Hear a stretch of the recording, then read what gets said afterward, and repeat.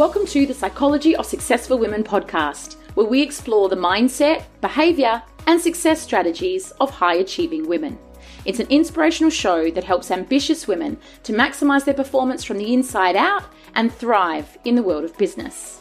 I'm your host, Shona Rowan, high-performance coach, inspirational speaker and author of the book, The Psychology of Successful Women. On today's episode, I had the huge pleasure of speaking with Alanna Bastin-Byrne and Jade from Femeconomy. We had a great conversation about all things entrepreneurship. They shared lots of top tips to help other women start their own businesses or thrive in their current business.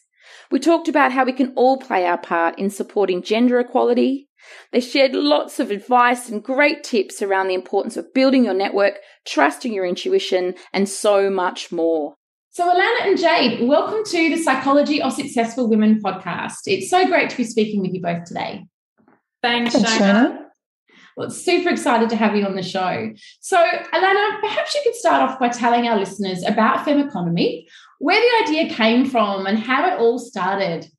So Femeconomy educates consumers, budget owners and business owners on how their purchasing decisions can create gender equality.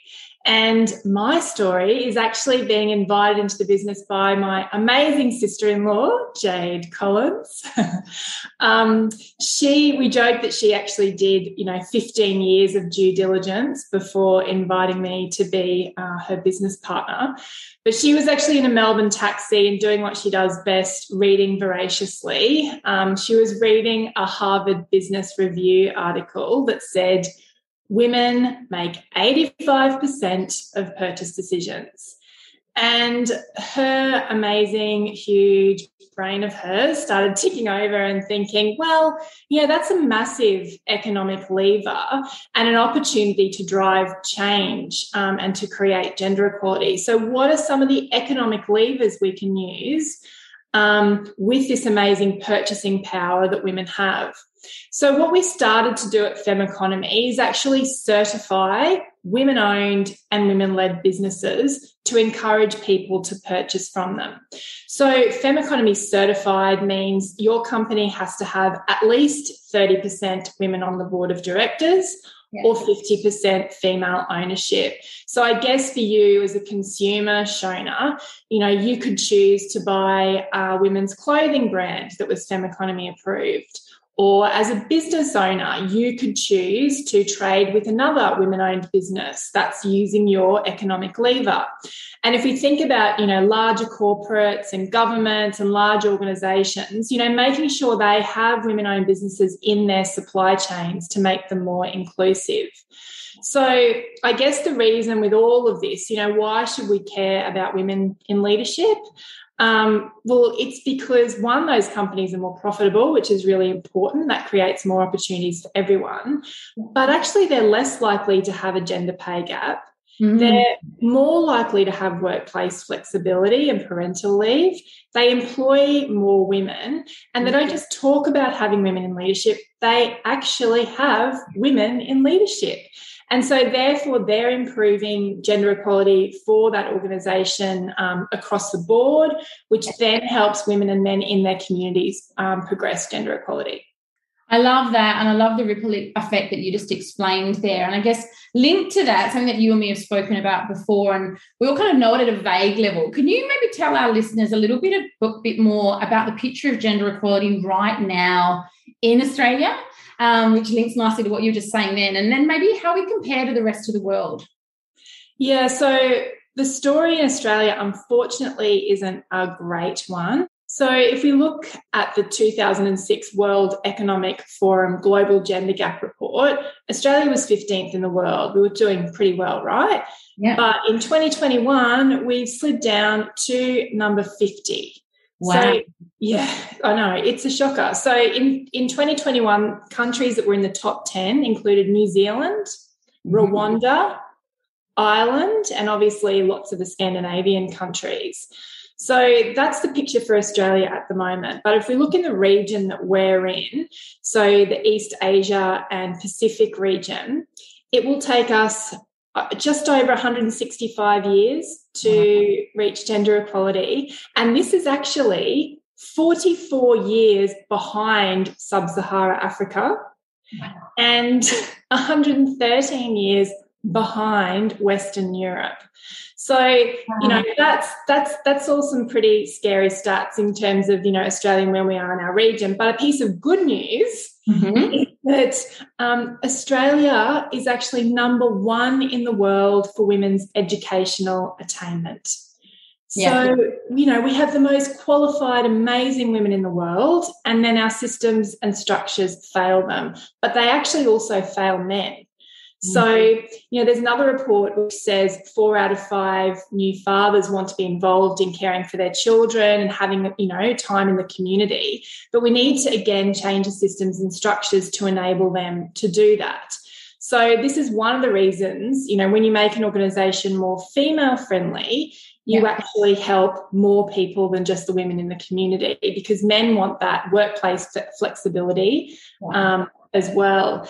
And I think another point is that, culturally in Australia, we believe there are jobs for men and jobs for women. Why is it so bad? But that's another whole can of worms, right? It is another whole can of worms. And, this gender segregation, that really needs to be about the conversations that we have in our homes, in our communities, at barbecues, and in the workplaces. It's actually not enough just to expect, governments or organisations to make a change. So I don't know if we want to go there or whether we've got time, but I just want to ask the question anyway, Alanna. But so why have we dropped back? Like, can you just be a little bit, explain a little bit for our listeners about some of those measures maybe? Like, why is it going to take us 165 years and how come we've fallen back? Because like you said, in some ways it looks like we're making progress and, all these great statistics you hear about women being educated to really high levels and all that sort of stuff. So, just quickly, if you could give a few tips, I'd love to know. I'll let Jade add into this as well. One of the areas is women's participation in politics in this country. It's that dimension and also workforce participation, because although we have extremely highly educated women, we have a very high proportion of women working part-time instead of full-time who do participate in the workforce. Yeah. Wow. Well, look, we could have a whole podcast just on that, couldn't we? But thank you for setting the scene, because I do, as a coach, and I'm obviously hugely passionate about gender equality, people often ask me about it. And I think without sort of having some of those numbers and those statistics, it can be easier to surface level to think we're doing okay, and then like you said, you compare it to some other country and you go, wow, 165 years before this gender equality in Australia. It's mind-blowing. So changing tact a little bit with that now, Jade, I'd love to ask you, again, one of the things I get asked a lot as a business owner, and so I'm sure you ladies see this all the time in your work, but is people wanting to make that transition from corporate to running their own business, whether that be on a casual basis, part-time basis, full-time basis. Perhaps you could share with our listeners a little bit about your own story of making that transition from corporate to running your own business, and some of the things like the skills, the transferable skills or mindsets or things that have kind of helped you, that you learnt from that time in corporate. Yeah, absolutely. I think, Shona, there are so many transferable skills from corporate. Yes, I totally agree with you. Actually, women a lot of the time underestimate the skills and knowledge that they have attained in corporate, because it all becomes our assumed knowledge, doesn't it? And we just take it for granted. But in so many ways, business is business and a human-centred endeavour, regardless of the size of the business. Yeah. So I think, just to be specific, a few things like coming from corporate, the opportunity for professional development, and also, that exposure to really big systems training in complex environments, and having to adapt to change regularly, dealing with uncertainty and ambiguity, because things are always changing with cycles of business. So I think those are really transferable skills into small to medium business settings and starting out, absolutely, because you know as an entrepreneur also that, nothing is predictable and you absolutely have to be ready to adapt all the time. You so do. And I love what you said, because I agree. I think we all underestimate. I did. When I made that leap, I was terrified and thinking, what do I know about business? And it's like, well, you've been working in business, and you know people, and you know psychology, and you know what you do, and all of those components make up business, right? So I love that you said that, because I'm sure a lot of women listening in, and even more over the last 6 to 12 months, I'm hearing more and more people say, with COVID going on for longer and all that sort of stuff, maybe they want to launch out and run their own business, but then all those fears and doubts pop up, and you think, do I have what it takes? So I love that sense of we often underestimate, and business is business and people are people, right? So absolutely. Thanks for those tips. So you're both now in your own successfully established business. What would be just some of your personal top tips for people listening in who maybe are at that point right in this moment where they're thinking they might make that leap or they want to start their own business? What would be some advice or just any top tips really for someone who could be listening? It's something that we get asked quite a bit, actually, particularly because there is, that transition from corporate life to business. So, understand the time and money that you're willing to put in to start your business. What are you going to invest? Are you going to invest 2 years and X dollars? And, keep that as your plan. And then, finding that business partner or support network or someone to walk the journey with you. It's much easier if you can share the load. So find that tribe of complementary skills to you, but make sure they have an aligned value set. So often we find with women in business, they'll get advice from people who perhaps don't share the same values. And then that's really hard. And we say to them, trust your gut instinct. You don't have to take every piece of advice that you're given. If you feel like it's not right, then, you can pass on that. And the other thing is, everyone is in love with their idea at the start, but you don't know how the market will respond until you test it in market. So if it's 80% right, get it out there, test it.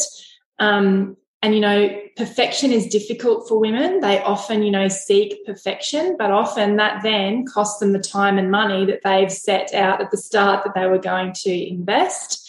So bring your customers on the journey with your minimum viable product and, create your business around that. And I know Jade's got some tips as well. I think for women in business, finding an understanding of what the cycle of your business is and actually being able to tune into and understand the natural cycle of your business, and that business cycles, they often follow patterns. So actually being able to predict your business cycle over the course of a year means that you can change your plans and make new plans as new business conditions arise. But that takes a while and a few years into your business before obviously you can start to have that insight. I think the importance of building and maintaining networks can just never be understated, and also giving back into your networks without an expectation of a transactional return. So, that's something that we really hold fast to with the work that we do.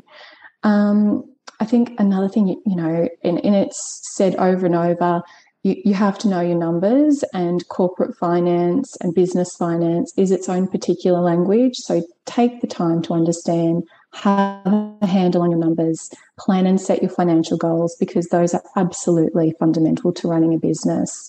You know what? I think one that maybe is underestimated is the ability to work well in a team, but also the importance of having fun at work can't be stressed enough. I had an ex-colleague over the weekend and send me a photo from 11 years ago. And, this is someone I hadn't had contact with for a number of years, but he obviously had popped up to him, and he sent it and he said, he thought of that time a lot, the team often, and he felt very nostalgic about that time in our career. And I think that was a combination of, because we kicked some huge goals together, but we also had a ton of fun doing it, and life's short. So, you just can't take it all too seriously. Make sure you're having fun along the way. So I love what you said then, Jade. I totally agree with you. You know, the fun piece, we spend so long at work. You know, life is short. At the end of the day, you know, we spend so much time there. We should be doing stuff that we enjoy, and we want to work with people that we enjoy doing it with. So I love your tip around that. And the one around knowing your numbers, knowing your cycle is really important. Obviously, networking, you and me have spoken about this before. It is so big for personal support, for professional support. And like you said, it's about being generous. It's about giving back as well. You know, it's not always about what can people give us or how can they help us, but how can we give back and how can we support? Because it is all about reciprocity, you know. And some things Alanna said earlier made me smile because, as you both know, I've just written my book and a lot of them have come up. A lot of things we're talking about today have come up, but like around perfectionism, you know. For so many women in business, for me, I took it as I was writing the book. It was kind of haunting me. So I love when you said then, you know, get your minimum viable product out there and test it. Like we often want to wait until something's perfect. You know, I could still just keep working on this book forever because perfection never comes, right? So I love that tip around perfectionism and also the one around just be careful what advice you take on, because I think, and again, I do talk about that in the book, often we can be so open and listening like, yeah, what do you think and what do you think and what you think? And then you can sometimes lose your own way or, you know, to use your words around if they don't have the same aligned values, then maybe that isn't the right choice for you either. So that sense of trusting your gut and trusting your intuition. So there's so many great things both of you shared in there. So you ladies obviously deal with so many women in business at all different levels. I'd love to know what are maybe one or two of the common challenges that you see women in business come up against? And even more importantly, you know, how have they overcome these challenges?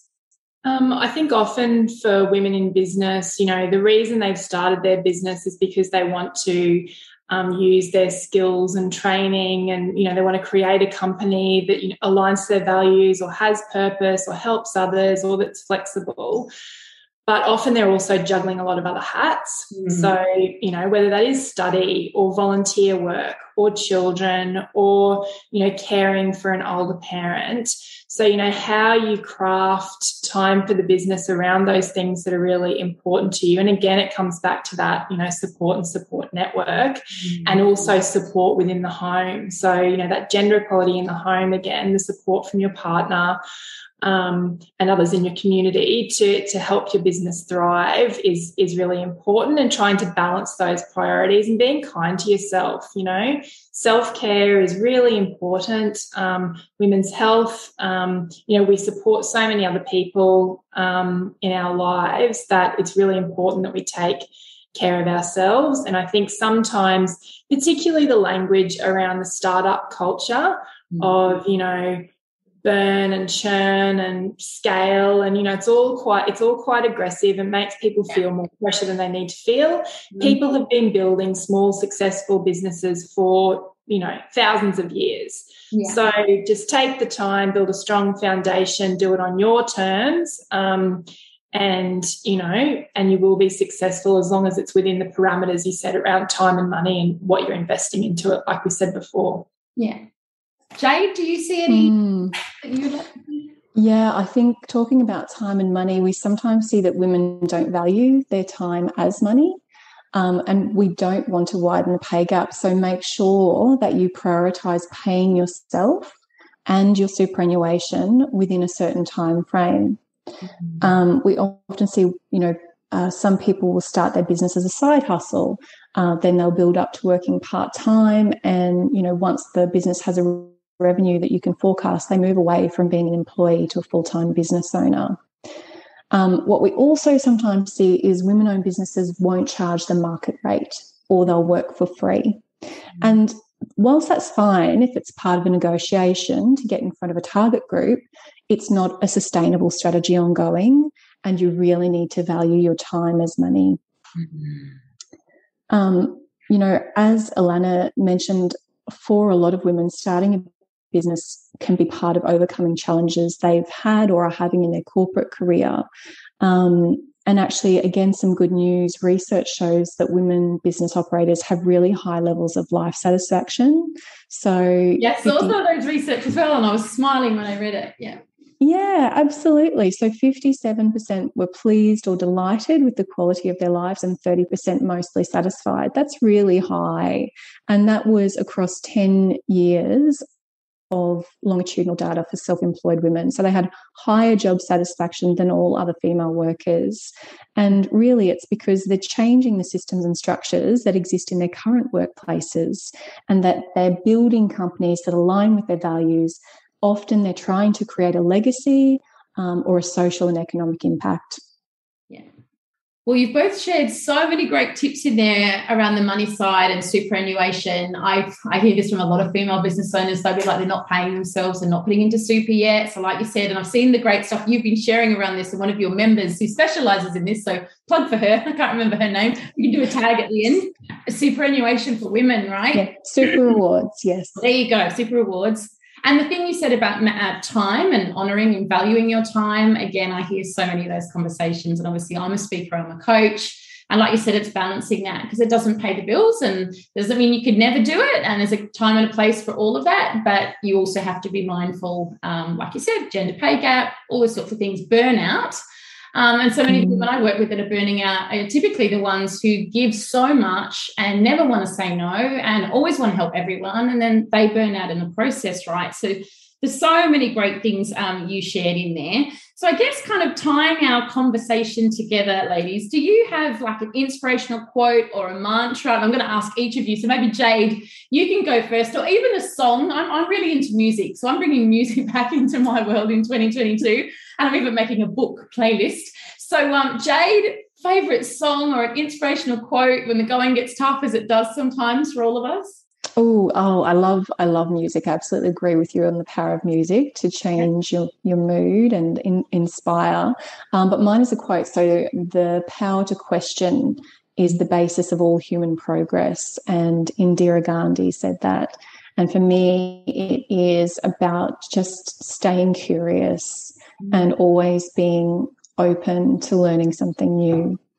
Absolutely love that. Alanna, do you have one, a song or a inspirational quote that you tell yourself when the going gets tough?